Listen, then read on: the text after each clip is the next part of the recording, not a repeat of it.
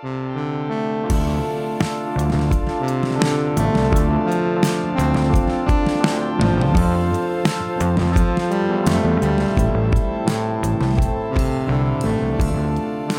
interesting, this kind of feud between the traditional rapper and the mumble rapper situation. Yeah, that's absolutely hilarious to me. The way all these, a lot of old heads of hip-hop are so indelibly connected to this idea that to be worthwhile hip-hop, you have to have, first of all, a valid message. And second of all, the technique, the rapping skills, like the ability to rap fast. Like these things, which used to be a much larger part of hip-hop culture, are not really seen as valuable at all these days in like young hip-hop artists. I feel like rap has kind of evolved. I mean, because the style of lyricism that was very important in the 90s and early aughts, it's evolved beyond that. It's become something different. Yeah, and that was the time and the era, right?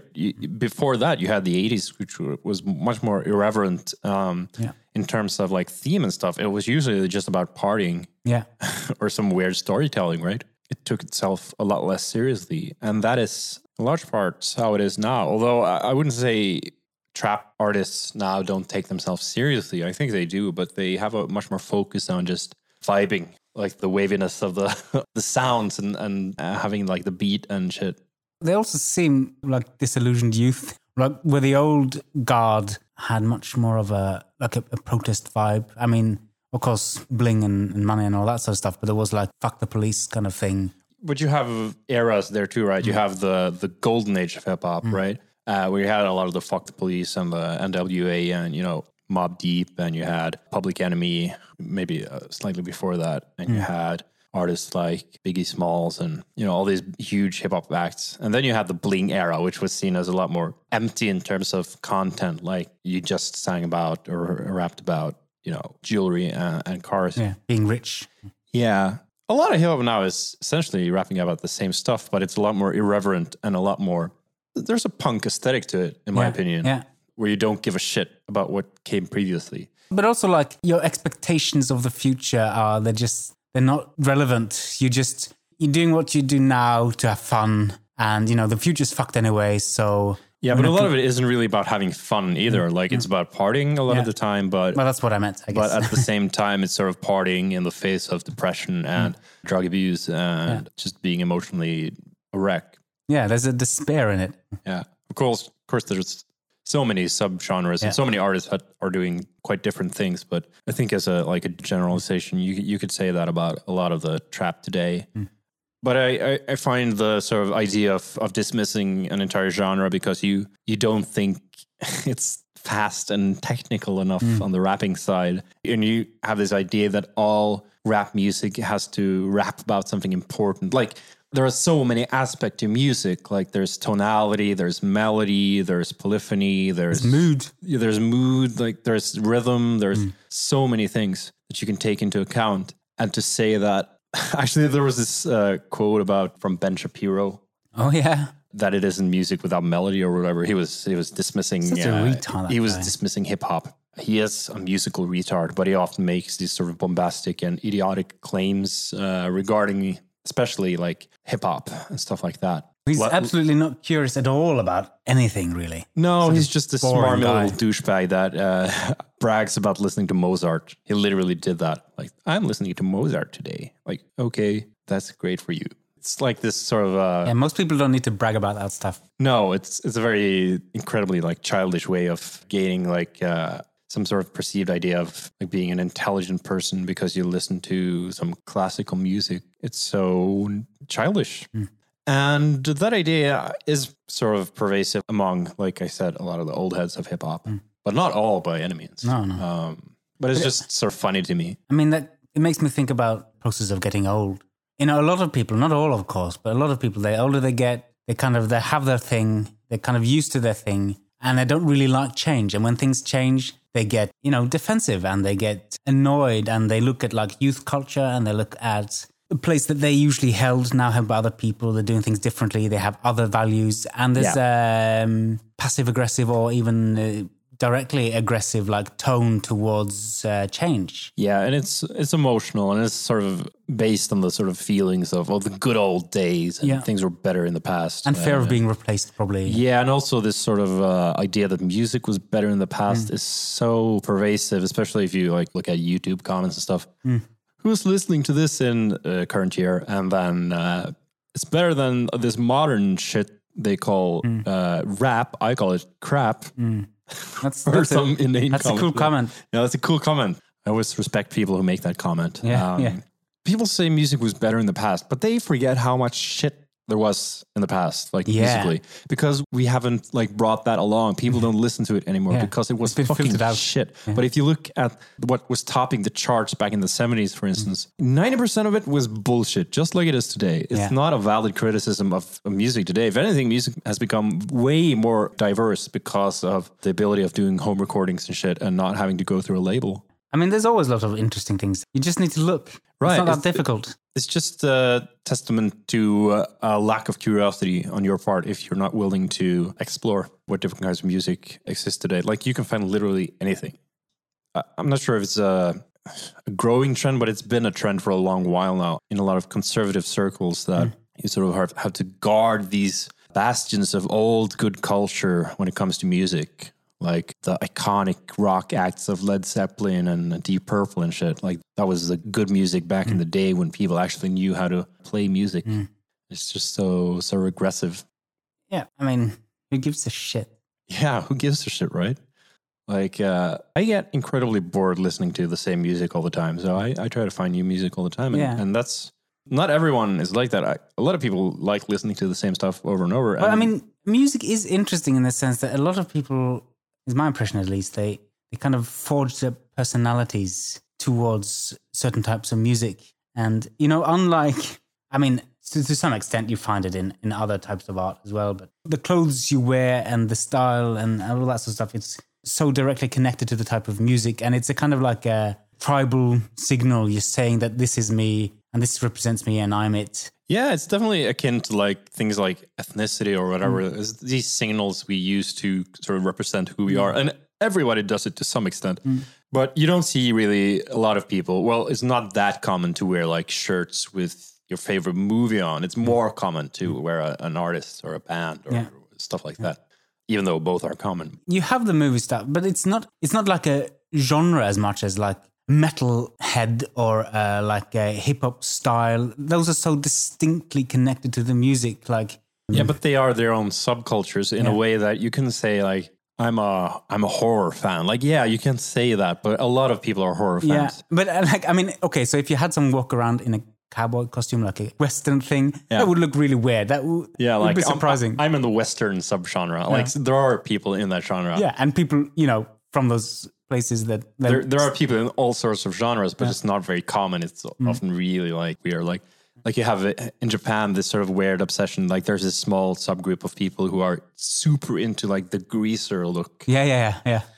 And they build their entire lives around that sort of identity. But it's not really connected to the greaser subculture in the United States. It's this sort of caricature of it. Yeah, it's an adapted form. Yeah, and it's kind of awesome the way this sort of mixing of cultures create this sort of weird mutant of a subculture. Yeah, Japan is so interesting as well because, you know, a lot of the time we experience like art that we've taken from another context, another country or something, and then made into like a Western style. But they kind of subvert that. They take our stuff and they interpret it and recontextualize it, and it's always internalize it really, because we talked about, I think, like Japanese like jazz and sort of their way of adapting musical styles is really interesting. Because oftentimes they just don't have the context behind those styles. So they will adapt like musical theory. They don't really have the cultural context and maybe sometimes baggage that comes with that. Oftentimes it can sound a bit sterile because of that, I think. It depends. There's a lot of weird and awesome Japanese music too, of course. But like if you listen to some of the jazz stuff, for instance, and the classical stuff coming from Japan, oftentimes it can feel a bit sterile simply because it's technically brilliant, but doesn't really have the whole cultural context of it. I haven't actually listened to any Japanese jazz. Is there anything that you'd recommend? Not off the top of my head. The stuff I've listened to is technically good and musically quite forgettable. Often like covers of, the traditional, real book, typical jazz standards. But of course, I'm sure there's great experimental jazz musicians from Japan too. That's not what I'm saying. But there's this sort of, it's an island nation, right? So it culturally has been sort of insulated for so long that there's been this real cultural insularism as well. We've both been to Japan, right? No, but I have a family member who was there. Oh, yeah. But you've been to Japan. What's your... I've been there twice, once in connection with an animation film festival, and then once just on a trip, just a week in Tokyo. Nice. And just walking around, trying to get to know the place and watching some kabuki theater, puppet theater, and just, exploring Akihabara and these things, places you've heard of and stuff. Yeah. Just eating some Japanese food. I find it fascinating the way people are fascinated with Japan. Oftentimes, it's such like an obsession for some people, like especially like otaku people who are like hyper into anime and manga and that stuff. And I find it often extremely off-putting because there's this fetishization of an entire culture just based on watching cartoons, often very good cartoons, often pretty bad cartoons. But basically just taking a nation's cultural output and fetishizing it and believing that the nation is like it's depicted in like run-of-the-mill animes, for instance. It's kind of strange. It would be like coming to America and expecting everything to be like it is in like cop shows or whatever. But people do that to an extent as well, not cosplaying America necessarily. In the way like otaku culture has some are like the greasers we talked about. Yeah. Right. But people fetishize or idolize other cultures. They do, and often it's off-putting to me anyway because it sort of neglects the actual identities and cultures involved and simplifies them and makes them into a sort of more commodity or a sort of a pin-up version of what it actually is. Like you have it with a lot of cultures, like people idolize India, for instance. We talked about this a bit earlier, where people will like view India as this mystical place to like find healing and find spiritual awakening and like everything from the Beatles traveling there to Siddhartha or movies like Slumdog Millionaire or like books like The Alchemist or like all this sort of Shantaram, that book, for instance, where it's basically white people fetishizing a nation's cultural output or national identities. In a way that's really off-putting to me. Yeah, and often there's sentimentalism to the core. There's a sentimentalism to it. There's Orientalism, there's exoticism, there's kitsch, definitely. And it's a very westernized way of romanticizing the East. Yeah, in some ways it's the opposite of cultural curiosity because you're not really going there to explore what is this actually. You're kind of projecting your ideas about what it is. And oftentimes just what it can do for me. Yeah. You're traveling to Japan, for instance, to meet a beautiful Japanese anime babe, right? Like that will cook and clean for you because that's how their culture is, in your opinion. Or you're traveling to India because there you can find what this nation has delivered to me spiritually or culturally.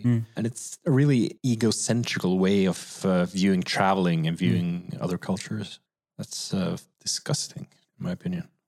I had a really good time in Japan, and one of the best experiences, or most touching experience, Hiroshima, the museum dedicated to it's called the Peace Museum, I think, dedicated to the bombing of Hiroshima.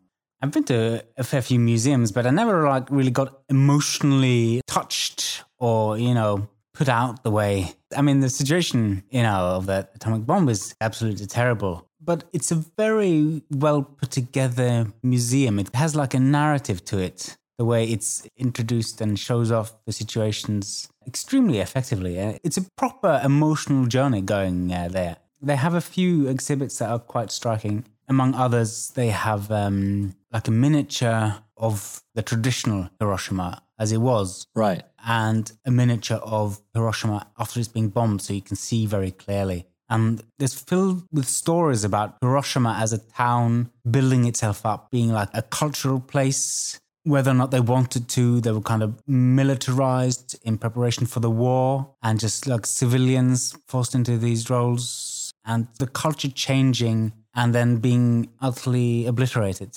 It's incredibly sad. Yeah.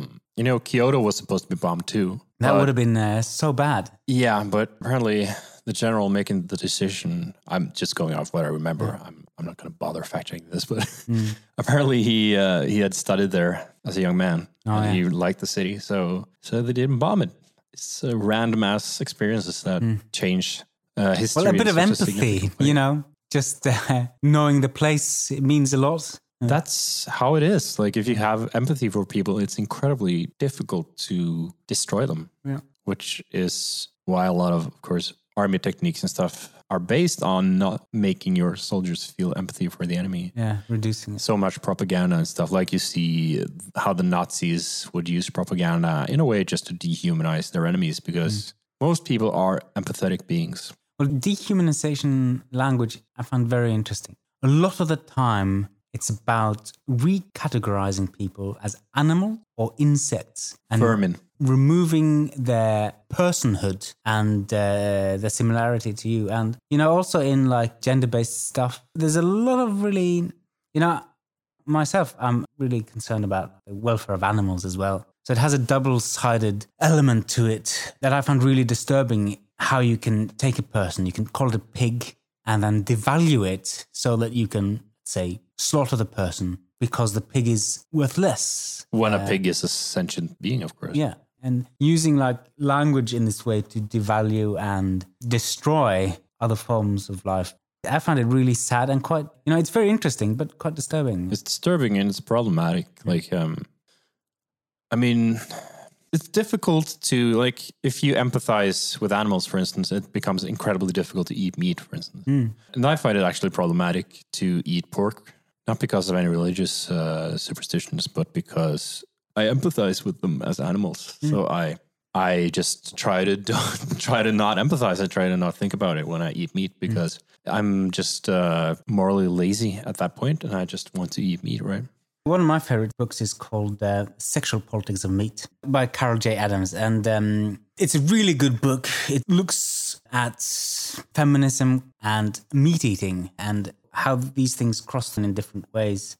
One of the things she talks about is something she calls the absent referent. And in the context of meat, like the absent referent is the person that's no longer a person, it's just a slab of food. And when you take away the personhood, you can do anything with it. I mean, you can do that in war as well. It's quite disturbing that this is a being that's not in control. The personhood has been taken away from it, and it's been created into something else, created into a product that's no longer allowed to make any decisions. I mean, realistically, they're not really allowed to make many decisions in their life anyway, but you kind of repackaged into an object. I thought that was very interesting. That is sort of the necessary transactional situation you need to be able to do what you do in that situation, right? I find personhood and agency such interesting concepts, and they've been so malleable throughout history. Like, if you go back to, say, the Neolithic era, you have, through archaeological finds and stuff, and a lot of the evidence we have is that they view personhood, we did. Personhood was a quite different thing back then. And also through like the Iron Age and the Roman period. How was it defined? Well, different in a lot of different cultures, but like a thing that would be different, like from, say, how we view personhood is that objects could have personhood. Yeah. So you would often find objects detonated in bogs and stuff, and often treated the same way as a person would. You'd have a burial for a sword, for instance. Yes, true. And also, for instance, they would be linked with the person who owned them during their lifetime. So they would be put in the person's grave, because it would be disrespectful to use that object like that was so linked to that person. So you had a sort of... a sort of reverence. A reverence and respect for inanimate objects. But of course, they weren't inanimate objects to them. They were agents, and they had personhood. Yeah, and sometimes names. Yeah, and the same way with animals. So in a lot of ways, in the past, you had a sort of more wide variety of personhood and agency than you do now. And of course, you had gods and spirits and all these sorts of things. Like in ancient Rome, you would have a god for every like intersection. You'd have a little altar in almost every place. Like you'd have a little altar in the latrines, and you would have a deity for that. Yeah. And you would pay your respects constantly to the world around you in a way that you really don't do anymore, in a way that I think has sort of stumped us morally in a way. It's interesting because you also have parallels like something like a garden gnome, which is kind of like a thing that you have in your garden that watches over and takes care of it. You have these spirits or like folklore creatures that kind of deity. Yeah, the garden gnome is sort of now it's become this characterized version of this concept that was very prevalent in the past. In almost all cultures have this sort of helpful spirits. Or vengeful spirits, depending on how you treat them. But especially in like Scandinavian folklore, you had Hulderfolke, that you had to sort of make sure you treated right, because otherwise they would fuck your crops up, make your animals sick, etc. So you had like, for instance, you couldn't throw washing water out the window. You'd upset the Hulderfolk. Oh, really? So it was just little things like that you sort of treated your surroundings with respect, because the surroundings were intrinsically linked to spirits and deities. And you had this sort of sense of personhood all around you that is just completely gone these days. Yeah. Animals don't have personhood anymore, right? Unless they're pets. I mean, there are elements to it, like in terms of property, like boats have names, and maybe like a motorcycle or like a car. I mean, you do kind of place some of that stuff. I think that's part of human psychology. Yeah, right. But like, that's the thing. It's really part of our human psyche. It's natural for us to do these things. But it's been more and more like transactionalized into, like we give it to, like you name your boat, right? But you don't really think of it as a person. It does have this sort of vague sense of personhood, like somebody who loves their car will name their car and really like feel emotionally attached to it, but maybe not in the same way that you previously would have done to like, say, an ancient tree or whatever. Yeah, and if you think about like old seafarer language, they'll also talk about the boat as a she and more as a person in a sense. Yeah, and the sea was also had personhood and was controlled by various forces. So you had to be respectful, right, to the gods of the sea. Now you really don't have to be respectful. But it's because our fear of the wilderness and our fear of nature, as discussed in the Antichrist episode we just recorded, has vanished in large part. Like huge chunks of mystery has been filled in with quote unquote knowledge. Of course, there is knowledge, but also I think something has been lost in terms of empathizing with the world around you. Yeah, and objectifying and categorizing. There was a huge cultural shift when everything was supposed to be categorized and put into boxes and understood very clearly. They're objects to be understood and not really empathized with, not really cared for. Well, it is an artifice too, right? Like you can make categories, but it doesn't necessarily reflect an empirical truth, which may or may not exist depending on your viewpoint of science. You know, positivism or like more postmodern science, like your views on how knowledge is and all those kinds of stuff.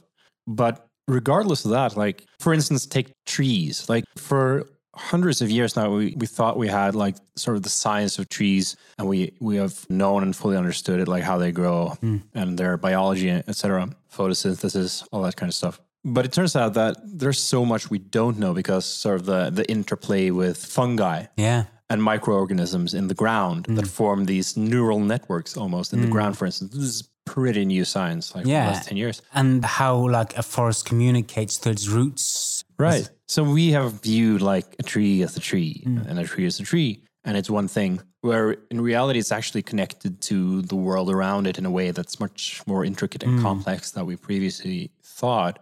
And I mean, all science is really just a way of replicating experiments and replicating data. And it's, you know, to the best of our ability. And when the data changes or we learn new things, we adapt it.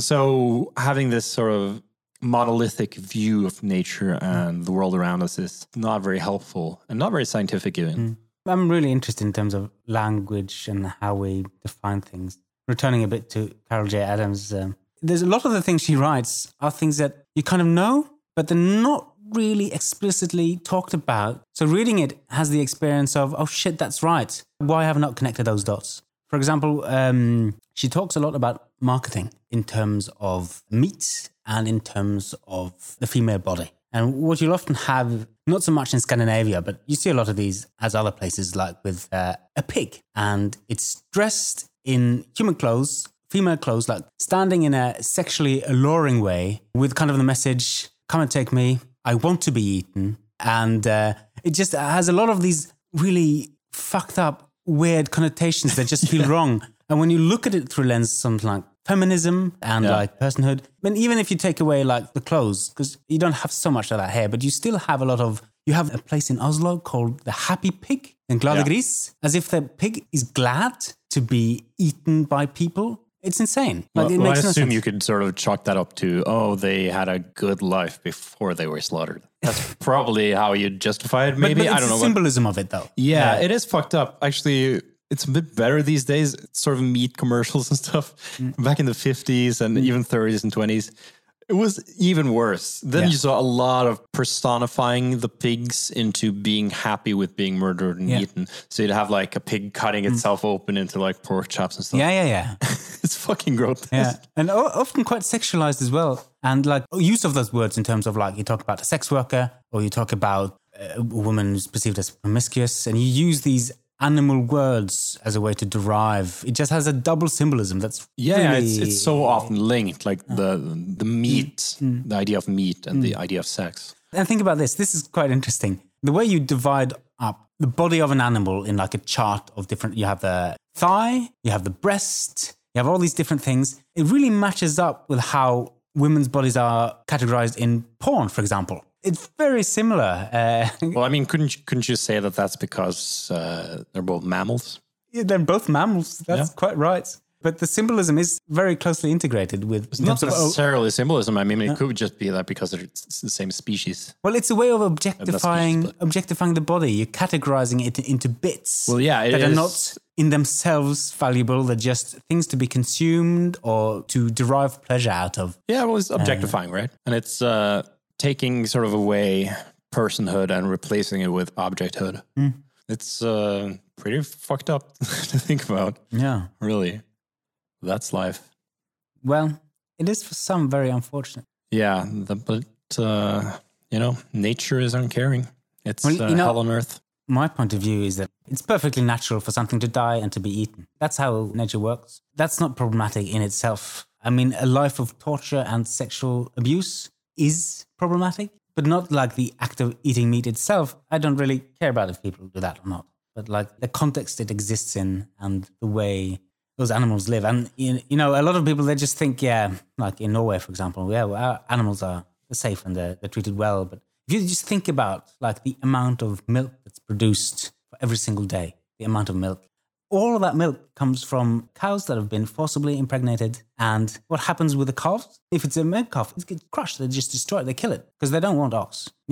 That's their life. As soon as they are capable, they're forced into a life of being constantly pregnant, producing milk. And children are often killed. That goes for everywhere. And imagine that life. It's terrible. It's amazing. But it's also a part of our relationship with nature and how we deal with resources. Yeah.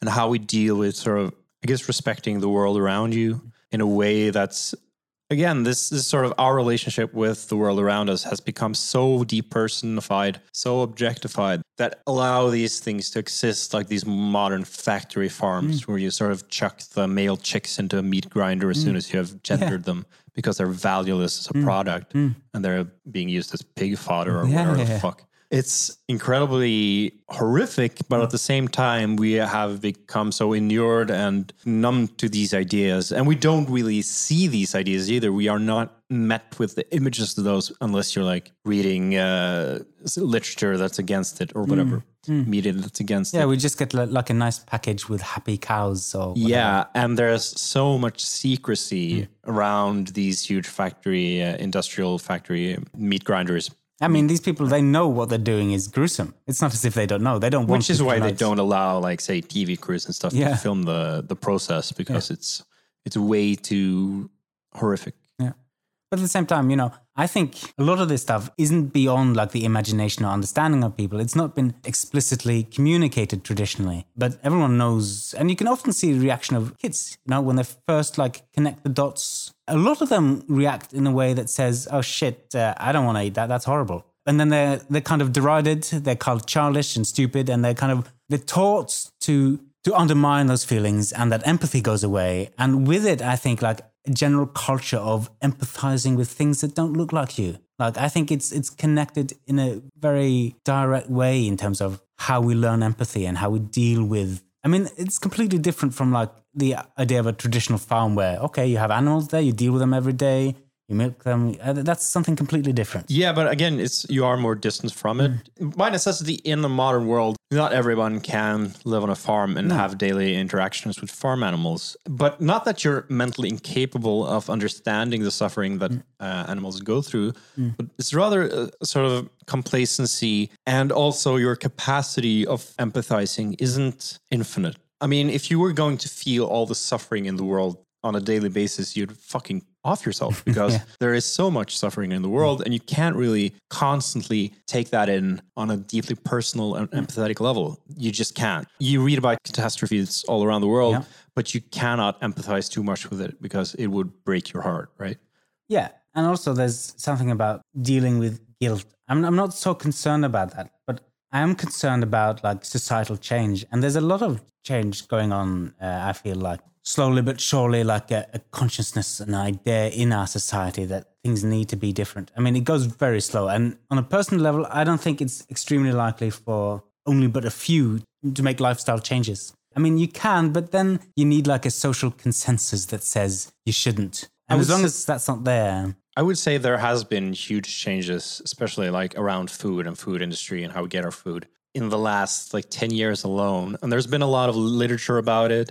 There's been a lot of good books written about it, and a lot of good chefs and cooks and TV personalities and stuff. And I watch a lot of cooking shows, for instance. I love cooking. And you really see it a lot more these days than if you watch, say, like old cooking shows from the 90s or the 80s or even the 70s. Definitely. They are completely different in terms of what they recommend when it comes to like where your food comes from, where it's grown. Like, these days, it's almost like it's implied that you know already that your food shouldn't be coming from halfway around the globe. It should be local, right? That's a positive thing in today's food culture. Wasn't that originally like a Danish thing, like New Nordic food or New Nordic, like a trend of, I think there's this chef or restaurant that kind of pioneered the idea of local ecological food. Well, the Danes have been extremely like cutting edge on the front lines of food techniques, food technology, and the eating experience and like fine dining and stuff like that, experimental dining, food chemistry, stuff like that. Certainly very seminal in regards to changing food culture and how we look at food. Also in regards to like where you source your food, right? Absolutely. So I would say things are changing, and they're definitely changing for the better in the Western world, at least. I mean, to me, it's too slow, but it's definitely too slow. Or I'm glad to see like people's opinions starting to adjust, like having different ideas. A lot of the time it's about opening your mind for different possibilities. Like, I would never buy milk these days, you know, but there's so many other types of milk, like Oatly, the Swedish brand of oat-based milk, that's really good. And there's like a large selection of this stuff. And it's getting a lot of like notoriety. I think they have one brand of oat milk that was apparently much better for coffee or something. And then that made it a bit more popular. So some popular like coffee places would rather use this. And then kind of the word spreads a bit. Yeah, but you see this type of thing like with all the like almond milk and oat milk and all these kinds of things. Organic food, which is a huge subject and prone to a lot of controversy. Of course. And all the food science with like GMOs and stuff. There's so much to talk about. And I'm sure there's a lot better podcasts dedicated to it. Yeah. But it's fascinating. In my opinion, things are moving in the right direction. And huge change is happening, but it's happening slowly. But huge changes on these levels do happen slowly. Like you can't, you'd need a sort of food revolution, you know, and it's happening slowly. Yeah. Or an atomic world war or something like that. Yeah, food war. We should have a huge global conflict of food. Yeah, that is probably happening anyway with water shortage, and resources. Yeah, Nestle and saying water isn't a human right.